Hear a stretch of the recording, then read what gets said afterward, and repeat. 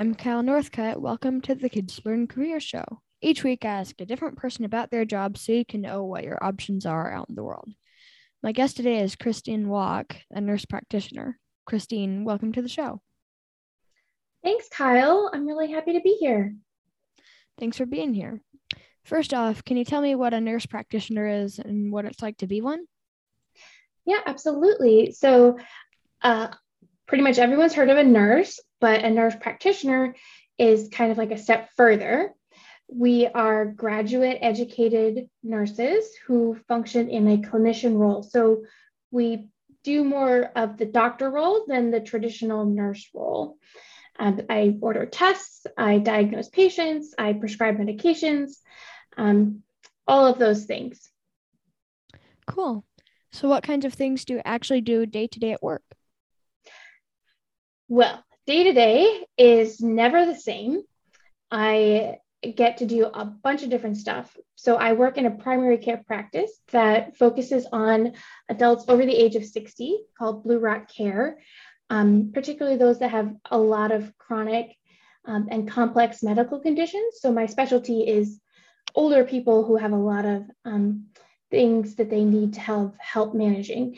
So I see patients in their homes if they're bedbound and they can't leave, or I see them in the office.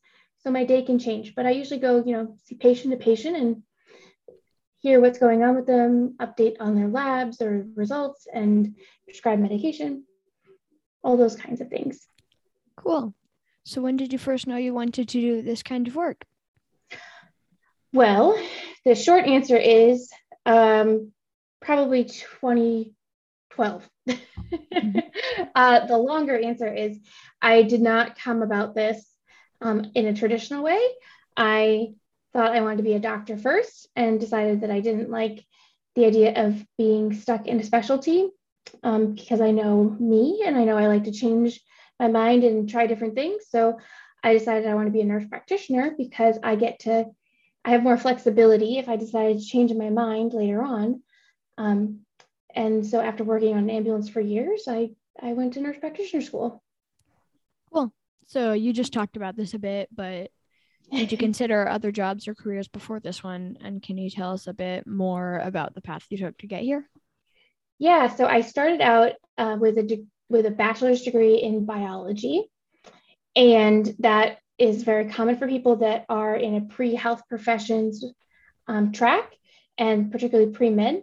And I was working on an ambulance the entire time and saw a lot of doctors, and that gave me an exposure to doctors, nurse practitioners, physician assistants, a lot of other specialties. I joined the Army after college because I wasn't sure what I wanted to do, and I was a medic there. And then I decided I really wanted to be a nurse practitioner. So I also worked in a lab as a biologist, studying like medical devices and pharmaceuticals. So I did a bunch of stuff before I fell into this career. Cool. So what do you like most and least about your job? Okay, least, let's start with the bad first. And it's not really that bad, but charting. If you ask any healthcare provider, they hate charting, particularly in primary care. There's a lot of documentation that we have to work on. We are signing orders for home health. We are just completing our notes for the visit, especially for people that have chronic conditions. There's a lot of that. So it's just a lot of admin, and I would rather be dealing with people.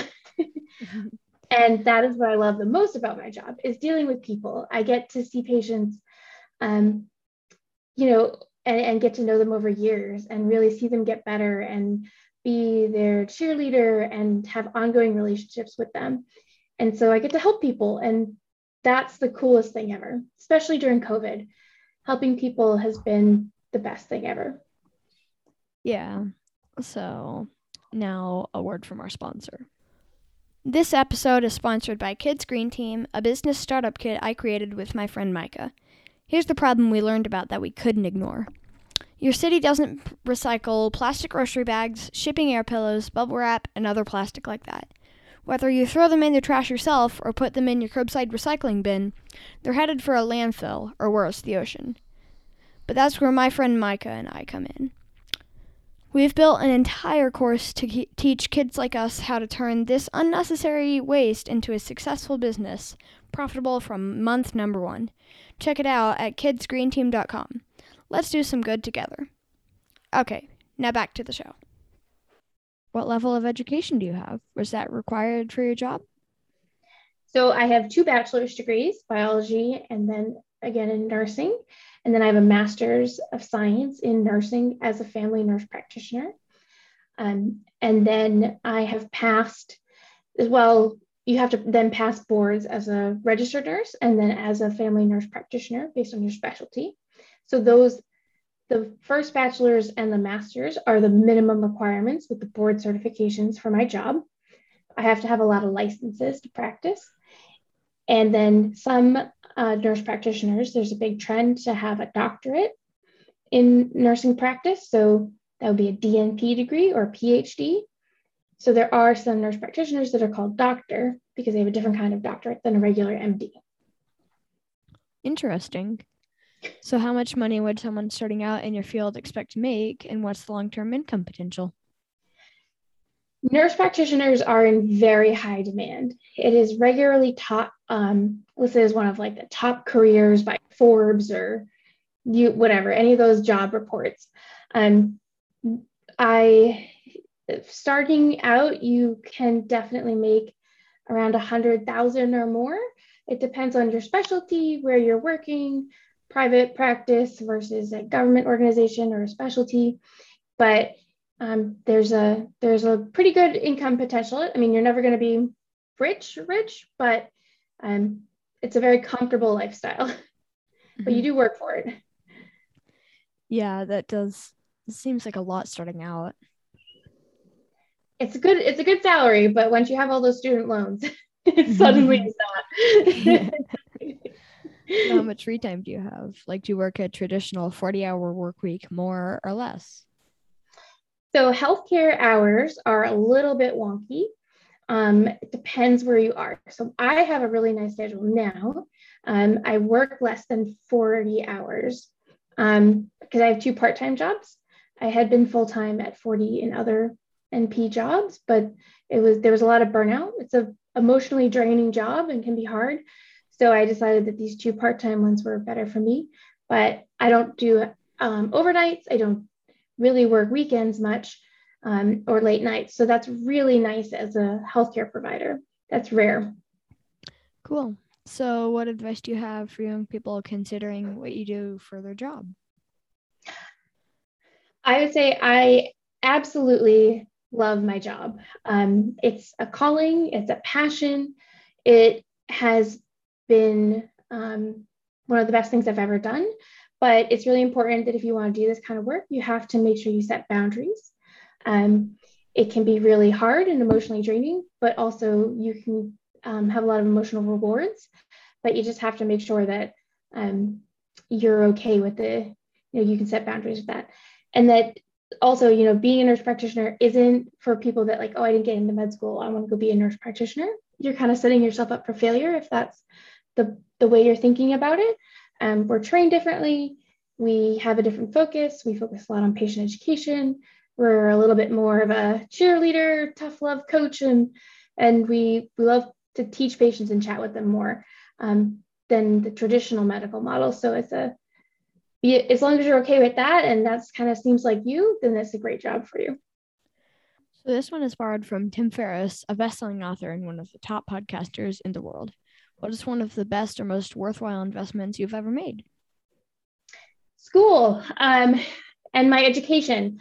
And education isn't always just school, but for me, to get into the profession, it definitely was. And especially when you have student loans, that's something you can easily say, oh, that was a bad idea. But I would take out those student loans again, just so I could do my job.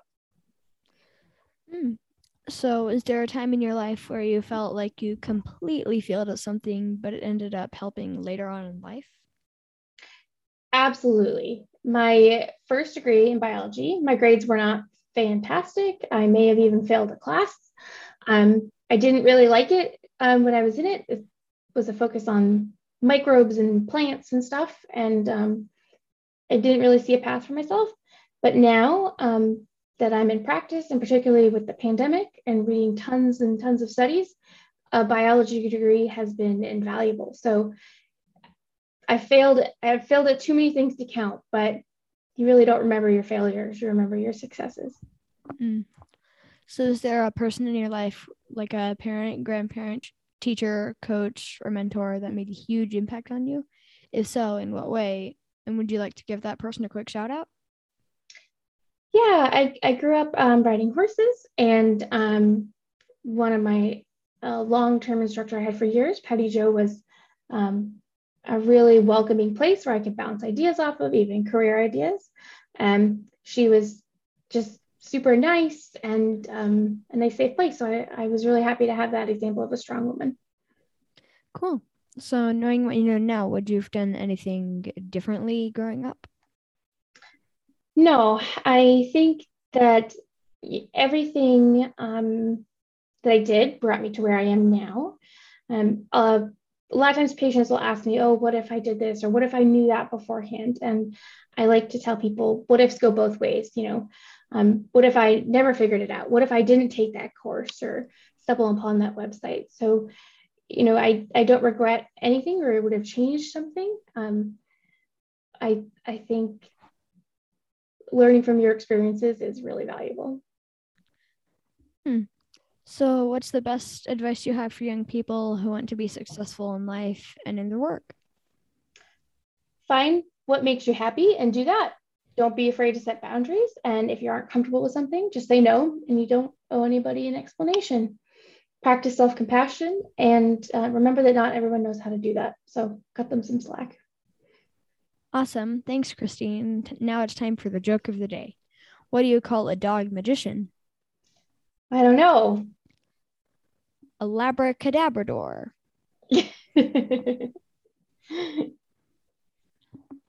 Thanks again for joining us on the Kids Learn Career Show. Don't forget to subscribe to the show and tell your friends. See you next time.